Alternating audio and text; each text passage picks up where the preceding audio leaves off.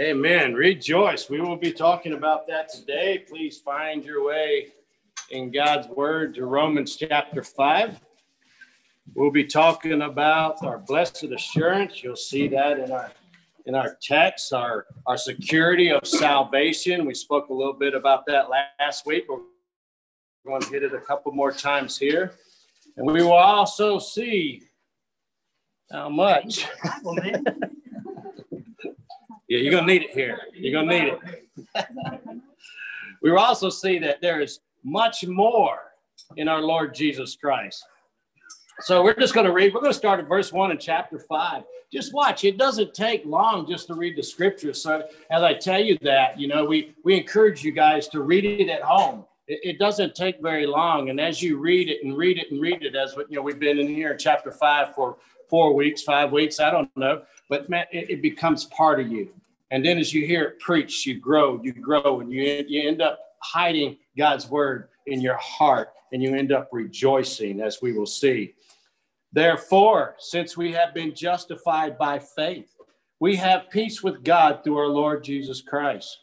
Through him, we have also obtained access by faith into this grace in which we stand. We rejoice in the hope of the glory of God. Not only that, but we rejoice in our sufferings, knowing that suffering produces endurance, and endurance produces character, and character produces hope. And hope does not put us to shame, because God's love has been poured into our hearts through the Holy Spirit who has been given to us. For while we were still weak, at the right time, Christ died for the ungodly. For one would scarcely die for a righteous person, though perhaps for a good person one would dare even to die. But God shows his love for us, that while we were still sinners, Christ died for us. Since therefore we have now been justified by his blood, much more shall we be saved by him from the wrath of God. For if while we were enemies, we were reconciled to God by the death of his son, much more, now that we are reconciled, shall we be saved by his life. More than that, we also rejoice in God through our Lord Jesus Christ, whom we have now received reconciliation. I just love just proclaiming the word, just reading the word. I got a test for you. Don't raise your hands. Do you know that the Bible has 66 books in it? But most of you knew that. Did you know that it has 1,189 chapters and 31,102 verses? Did you know that? I didn't. And those numbers are real. I didn't make those up. Y'all know how I am. Did you know that every word is inerrant? Every word is infallible. Every word is authoritative. Every word is sufficient. And every word is the truth. So why? Why would we proclaim anything else but the word of God? That's what we need to hear. This is God's love letter written to his children. And we saw that last week. We saw in verse 5 that hope does not put us to shame, because God's love has been poured into our hearts through the Holy Spirit who has been given to us. There's the love. God has poured his love into our hearts. And that love that is poured into our hearts by the Holy Spirit is a gift. That's a gift. Merry Christmas. There's your gift. That gift of God who now dwells in us. And if the Spirit dwells in us, he will bear fruit in and through us. What's the first fruit of the Spirit? Love, right? Love, Galatians 5:22. This is what is so beautiful about this text that we've been studying. Now that God's love has been poured into us through the Holy Spirit, we now have, or we possess, a Spirit-given love for God. So love, like Pastor Ryan says, has a lot to do with it. We see here in chapter 5, the biggest act of love that can be shown is a man laying down his life for another. Christ did much more than that. He laid down his life for his enemies. He laid down his life so that believers can live. Verse 8 said that. He said, but God showed his love for us, that while we were sinners, Christ died for us. They say that salvation is not of works. True, but I beg to differ a little. They say that, it's not of works so no one can boast. True, but I beg to differ just a little. We should boast. You see, here in chapter 5, we see the work of Christ, how through him we have faith. Through him we have peace, access, love, security, and most of all, we have salvation. All possible because of what? Because of the work of Christ. Salvation is a free gift. Yes, that is true. But it does not mean that the one who gave it did not pay a heavy price for it. And since we know that the one who offers this free gift, and since we know what a price he paid for it, we rejoice in him and we boast in him. We praise him. We gather to worship him, because that God-given spirit of love demands us to do so. Amen. So salvation is of works, and Christ did it all, not us. And because of the work of Christ, we are able to boast in Christ, not in ourselves. We are able to boast in Jesus, our God. You see, Jesus is not a God. Jesus did not become God. Jesus does not aspire to be God. Jesus is God, and that's a big deal when we're talking about our blessed assurance here in this salvation. So what we see when we look at Jesus, the Messiah, we are looking at the one who embodies God's own love. What does that mean? It means that Jesus is God's love in action. We can see Jesus. When we see Jesus, we see God. When we see God's love in action. And for the ones who know Jesus as God, who knows Jesus as their Lord and Savior, we get this little glimpse of how incredible his love really is. That blessed assurance. Just a glimpse of the glory divine. We can see here in verse 6 that for while we were weak, at the right time, Christ died for the ungodly. Does that seem strange to you? When I read this, I'm like, God died for the ungodly. That should smack us right in the head. God died for the ungodly. God shows his love for us, the ungodly. While we were still sinners, God died for us. So God shows us his love to and for us by dying for us. Jesus Christ, God, I don't want you to miss that point. God left the glories of heaven. God came to this earth and God died for us. That's an act of divine love. Divine love. It's an incredible love. I told you a couple weeks ago, we can't get our mind around how amazing that love is. But we get just a taste of it, enough to know that we have a no-so hope in our hearts, a living hope in our hearts. God did the work. God died for us. And now we have a God-given hope. That hope's not wishful thought. That's the way we define hope. We wish something happens. No. We're not wishing that it will happen. Biblical hope is different. The God-given hope we see in the scriptures is the confident expectation that God will fulfill his promises. So our hope is knowing that God fulfills his promises. We see that. We see that through the blood of our Lord Jesus Christ. We are saved from the wrath of God. Through the death of our Lord Jesus Christ, sinners are reconciled to God. This is God fulfilling his promises.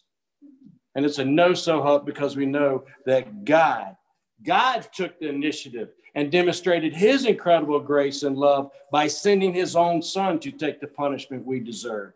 Nothing we did. If we were relying on salvation that was initiated and done by fallen man, we would not have a blessed assurance.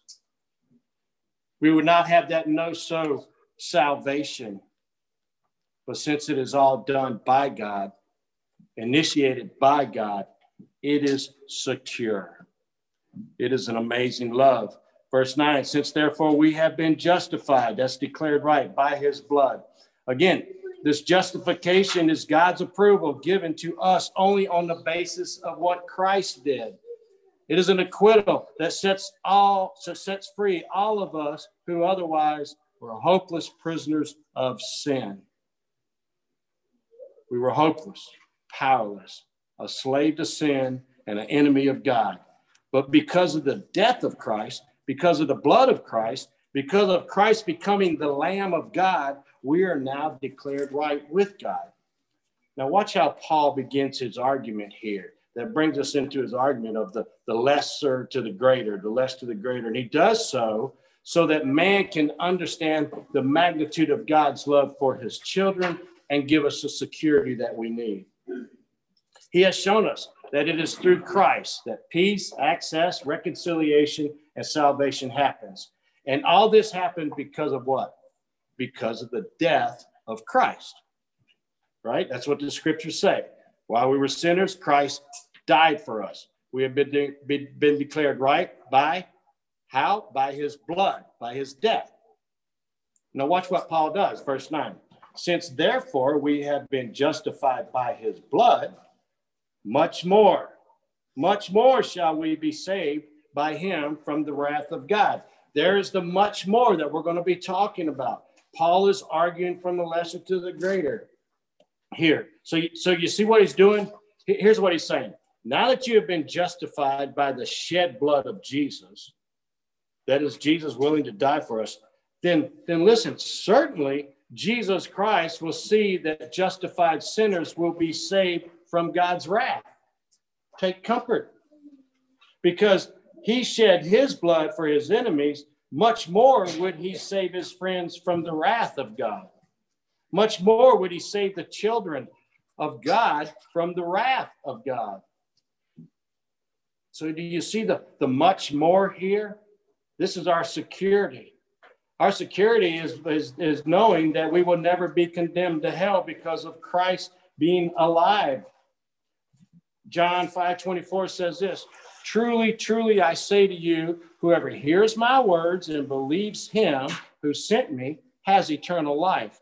He does not come into judgment, but has passed from death to life. Because of the work of Christ, believers will not come into that judgment. 1 Thessalonians 1:9-10 says, and how you turn to God from idols to serve the living and true God, and to wait for his Son from heaven, whom he raised from the dead, Jesus, who delivers us from the wrath to come. Jesus will deliver his children from the wrath to come. Remember, we talked about that wrath to come in chapter 2. Paul talked about that. He told us that there will be a day when God will judge all human secrets. And this judgment will be entirely just, fair, and impartial. Remember as we studied that? But now Paul has gotten to the good news here. He said there is a way for us not to experience the wrath to come. That's what Paul is saying to the children of God. If God saves us when we were his enemies, surely he will keep on saving us now that we are his children. So this is where we are seeing the depths of our security when it comes to our salvation through our Lord Jesus Christ. And that's why our hope doesn't put us to shame. If the death of Jesus on our behalf, when we were weak, helpless sinners, showed us how much he loved us, if he loved us enough to die for us, then while we were enemies, then God, Jesus, the Messiah, can be trusted to rescue us from the coming day of judgment. That's the much more that Paul is trying to get across to the believers. The scripture tells us to look at what Jesus has done, and because of what he has done, we can trust him to take care of the future. We should confidently be able to look at what he will do without doubting. You see, Paul is answering the question that pastors get all the time. Someone gets saved, or they believe the gospel message about Jesus. They understand they ask for forgiveness of their sins, become a member of the kingdom of God. They're declared in the right by God. All that happens at salvation, and they're going along and they're walking the walk. But what happens is the believer gets to thinking. He knows he's messed up. He did something else wrong, right? And he's going, okay, I've been forgiven of all the sins that I've committed up to this moment. I remember that when I asked Jesus, forgive me for I have sinned. I get that. I'm now a child of God. But watch this. They will say, well, what about the sins I will commit? What about those? What about the future sins? I got a lot of life left. I'm sure I'm going to stumble. I'm sure I'm going to mess up. What happens when I sin again? Do I lose my salvation? Paul answers that question here. He says, know this blessed assurance. The future is taken care of. You see, when you trusted Jesus to forgive the sins you have committed, you also had put your trust in Jesus to forgive you of the sins you would commit. You see, the verdict issued is in the present, not guilty, but will be reaffirmed in the future. And it is all based securely on what God has already done in the death of Jesus. You know, I like to point out when somebody comes to me and they're struggling with this doubt, doubting about future sins, and just can't get their minds around it. I ask them this. I say, how many sins had you committed when Jesus died on the cross? They go, I wasn't even born. That's what I'm talking about. Think about that.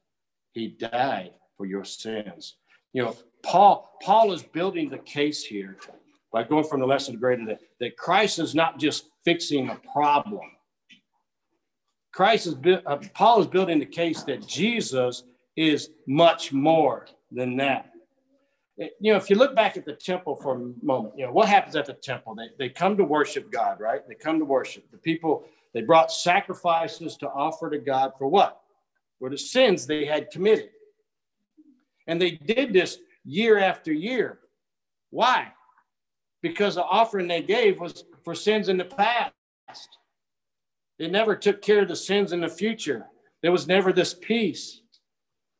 So you see, Christ did not just fix the problem of having to continue to make offerings to God. No, Christ is much more than that. He took care of all our sins, our past, present, and future. He is the perfect Lamb of God, and that should give us comfort.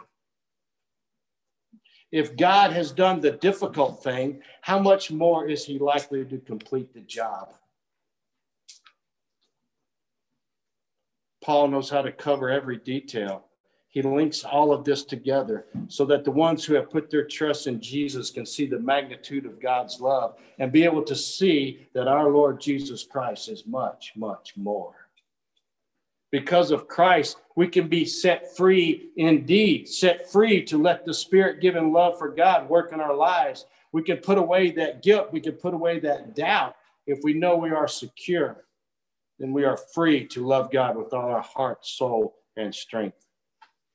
How much more is Christ? Verse 10, for while we were enemies, we were reconciled by God by the death of his Son. Much more now we reconciled, shall we be saved by his life. These are the beautiful words that sinners need to hear. Yes, Christ died on the cross. We are reconciled to God. That's the hard work. But Christ can do much more by his life. Let's look at the work that Christ has done here when it talks about reconciled. Reconciled means changed or exchanged. So reconciliation involves a change in the relationship between God and man. We have a breakdown in the relationship. Paul taught us that in the first 3 chapters of Romans. But now here there has been a change from a state of enmity and fragmentation to one of harmony and fellowship.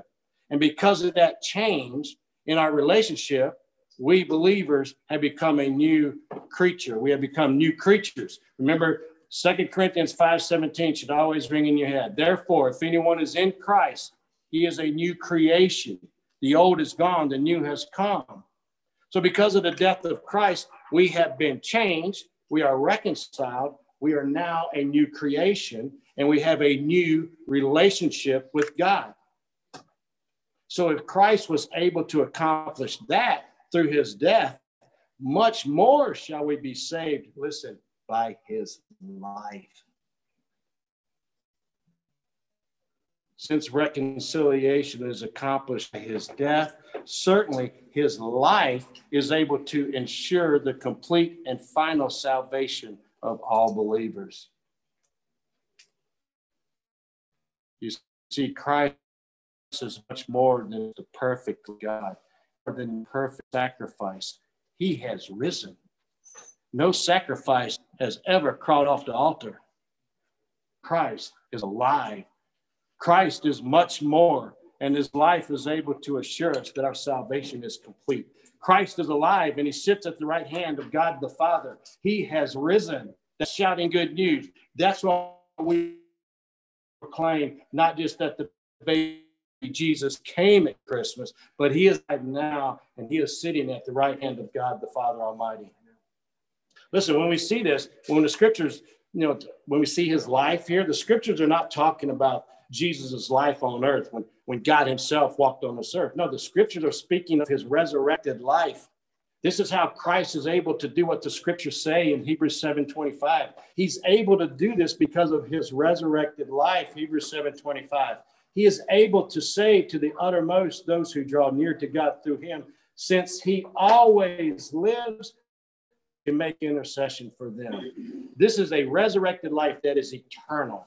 This is how Christ, by his life, is able to save, to keep his former enemies, who are now a new creation, in fellowship with God.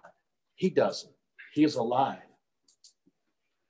We have now been justified by his blood. Much more shall we be saved from the wrath of God. We were enemies. We were reconciled to God by his death, by the death of his son. Much more shall we be saved by his life. Brings us to verse 11. Much more than that, we also rejoice in God through our Lord Jesus Christ, through whom we have now received reconciliation. Don't you just love it when the scripture keeps saying more than that, more than that? Now that we know our future salvation is assured, we can rejoice, the scriptures say. It seems like in this chapter, Paul, he gives us some good news, and then he has to stop and remind us to rejoice. Me and Tiago was talking about this earlier. We had to be told to rejoice. We don't choose that. We like to grumble and whine and complain. And that's our nature. But, Paul's like, hey, this happens, rejoice. This happens, rejoice. He says, we've been reconciled to God. Rejoice. Our amazing salvation that God has gifted to us takes care of the past, present, and future. Rejoice. Christ died for us. Christ lives for us. Christ is coming for us. Rejoice, church. Hallelujah. What a Savior. Amen. God is taking care of our past sins, as we can see. He will take care of our future sins, as we have learned. And our salvation will be consummated when he returns for us. Oh, come back soon, Lord Jesus.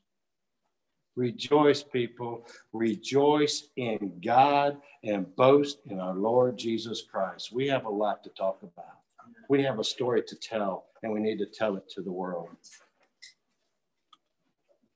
It's like Paul's telling the children of God, through our Lord Jesus Christ, everything is taken care of until he returns. So in the meantime, rejoice. Rejoice. And Paul's the best one to tell us to do that. I mean, if he's the one that lived a life of rejoicing in our Lord Jesus Christ, I always had this picture of Paul, in Acts chapter 16, and him and Silas are in jail. Jails aren't like we got now.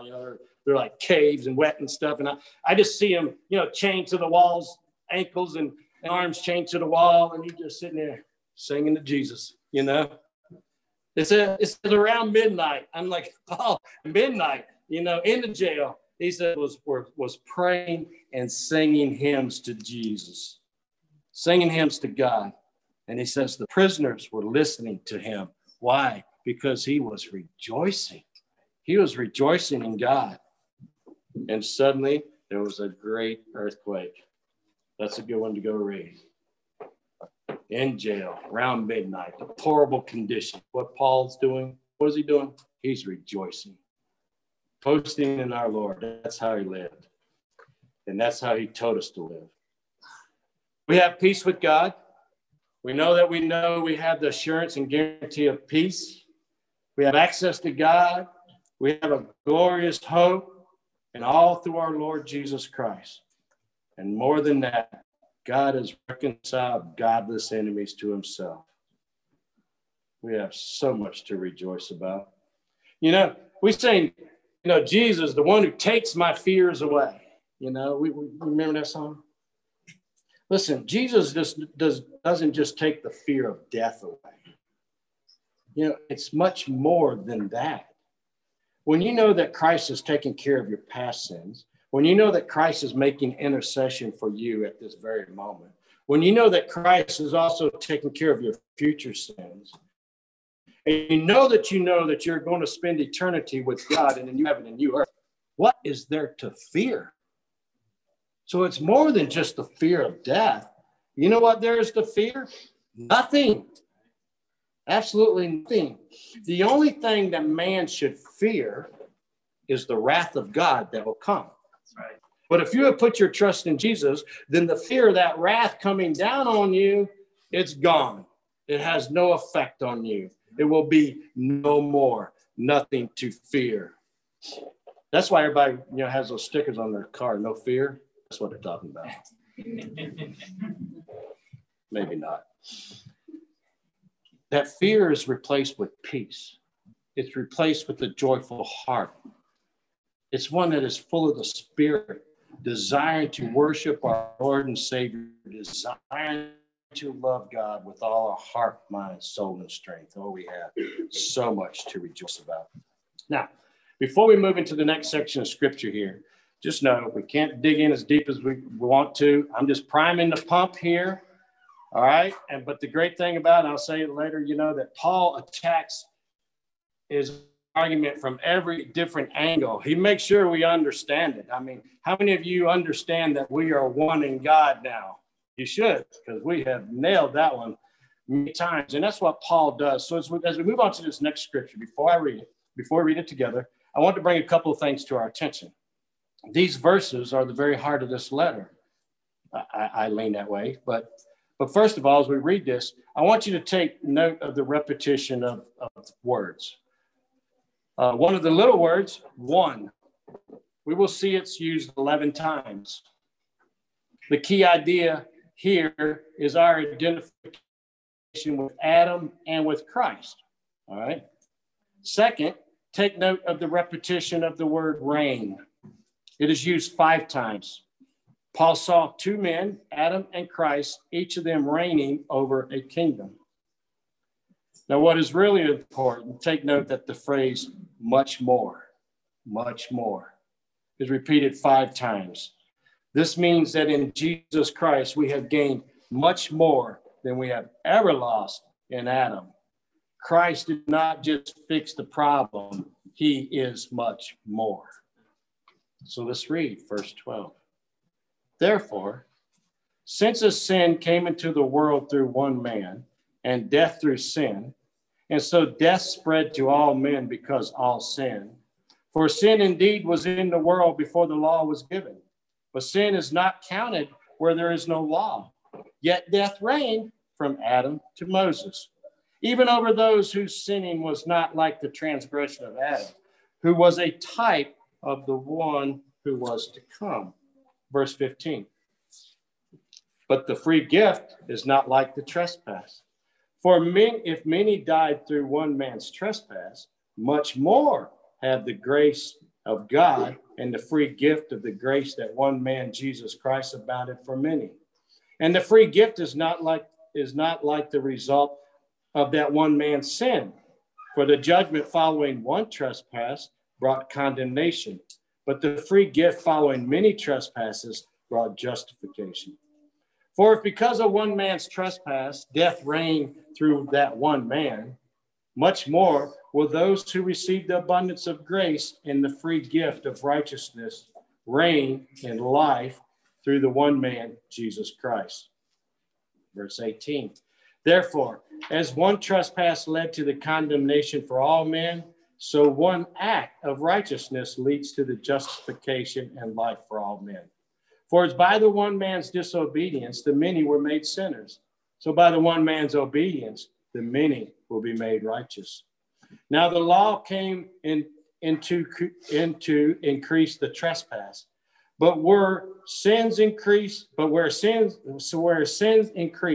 grace abounded all the more, so that as sin reigned in death, grace also might reign through the righteous, leading to eternal life through our Lord Jesus Christ.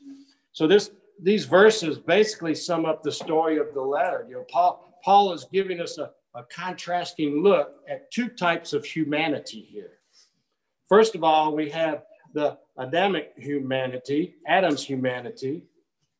As we can see in verses 12 through 14, it is the one man, Adam, whose breaking of God's commandment brought sin and death into the world. Adam was given dominion over creation, but when he sinned, he lost his kingdom. He failed at his calling. And because of his action, we see that humankind is now in a state of sin. All of mankind is under the condemnation and death. Now, many has asked over the years, is that fair for God to condemn the whole world just because of one man's disobedience? And the answer is yes, it is. For one thing, we know this. What do we know about God? That God is perfect and he never makes a mistake. And we know that God is just and that God is fair. But with this decision, if we look at this right, we can see the wisdom and grace of our God. You see, we have heard people say, well, if I'd have been in the garden, I wouldn't have sinned. Well, that statement, your pride, proves you would have failed. So you see, if God had tested each human being individually, the result would have been the same, disobedience. I don't care, as holy as Pastor Ryan is, he would have failed. He's the first one to tell you that. No, second one, I'll tell you first, but he's the second guy to tell you that. So if God had tested each human being individually, the result would have been insane, disobedient. Now, what we have to see here is this. By condemning the whole human race through one man, God was then able to save the whole human race through one man. Because of one man's sin, that is Adam, salvation, because of one man's sin, that is in Adam, salvation has come through one man, that is Christ. You see, with Christ, we now have the new type of humanity. The one that is created through our Lord Jesus Christ, which is much, much more than the one through Adam. Christ came as the king over a new creation. What did we read earlier? Remember, we are saved. We became what? A new creation. Christ is king over us. He reigns over us. By his obedience at the cross, Jesus brought in righteousness and justification. In his obedience, Christ not only undid all the damage that Adam's sin affected, but he accomplished much more. That much more is that he made us the very sons of God. That is the much more that Paul is building up to in this text. Christ is much more when it comes to the deliverance from wrath we saw in verse 9. Christ is much more when it comes to the preservation of his people by his resurrection life in verse 10. Christ is much more when we see the giving of the gift because of his grace in verse 15. Christ is much more of the believer's reign in life, verse 17. Christ is much more of abounding grace in verse 20. He is much more. There is much more in Christ. There is life. There is eternal life. In Christ, we have become the very sons of God. We are now much more. But with Adam, condemnation and death. And know this, we are all tied to Adam. We are all tied to him. So in order to understand the much more in Christ, we have to know that all of mankind is tied to Adam. And that's why Paul goes through this to verses 12 through 14 to explain this. You remember what Paul is doing? He's showing that the Jew and Gentile are one, how both are in need of Christ. And here he explains how both are in Adam. From the beginning, we were one. Verse 12, let's read through that again. Therefore, just as sin came into the world through one man, and death through sin, and so death spread to all men because all sinned.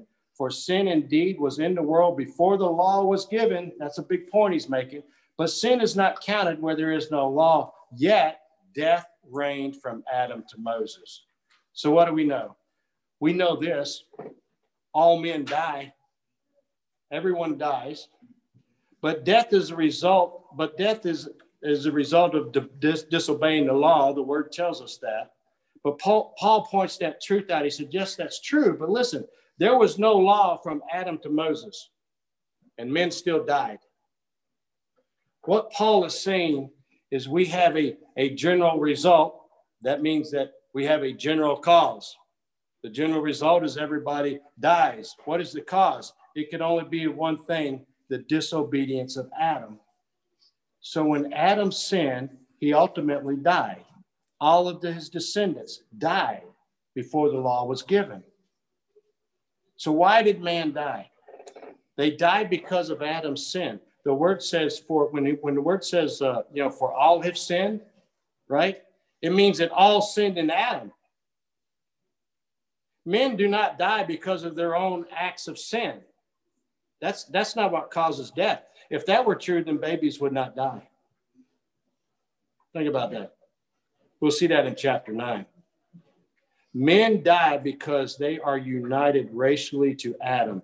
And in Adam, all men sin and all men die. 1 Corinthians 15:22. Each of us racially, that is the human race, is united to Adam so that his deed affects us.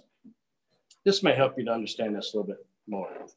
Did you know that fallen angels cannot be saved? Angels look into salvation with amazement, but fallen angels cannot be saved. They are not a race. They sin in and were judged individually. There can be no representative to take their judgment for them and save them. They can't be saved. They sinned, they're under condemnation. So this may not sound like a good thing, but it is a good thing being tied to Adam. Because you and I were lost in Adam. He was the head of mankind. The good news is we can be saved in Christ. He's the head. God's plan was both gracious and wise. Adam's one act determined the character of the world. That's true. But the much more is Christ's one act determined the character of eternity. Just as Adam was representative of created humanity, so is Christ a representative of the new spiritual humanity, the new creation. And that's where Paul wants us to be and wants us to be. In the hands of God, in the kingdom of God, in the new creation, and reign with him forever and ever. If you put your trust, if you put your faith in Jesus Christ our Lord, then you are no longer in Adam. You are in Christ. You are much more. Like I said earlier, we've only begun to scratch the surface of this. But because of the way Paul writes, we're able to touch on this 2 or 3 more times.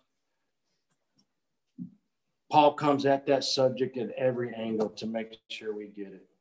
But what you need to know today is, because of Adam's sin, death entered the human race, and all people will die until the end of age. Every human being is born into Adam's physical family, the family line that leads to certain death.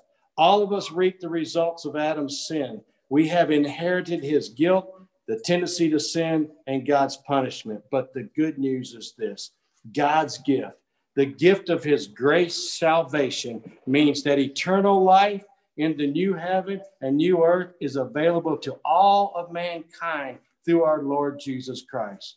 Because of Jesus, we can trade judgment for forgiveness. We can trade our sin for Jesus's goodness. Jesus offers us the opportunity to be born again, born into his spiritual family, the family line that begins with forgiveness and leads to eternal life. If we do not receive this free gift, then we have death through Adam. But if we come to God by faith, we live life through Jesus Christ. And in Christ, we see much more deliverance from wrath. We see much more the preservation of his resurrection life, the much more of the great gift of grace, the much more of the believer's reign in life and abounding grace. It's not enough to list the marvelous facts of our relationship with God, but more so, knowing that God has accomplished such should cause us to be filled with joy.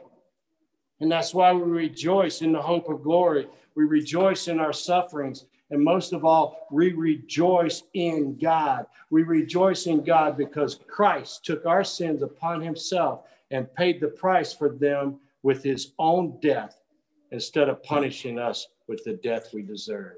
Amen. So rejoice, church. Rejoice. Pastor? Amen.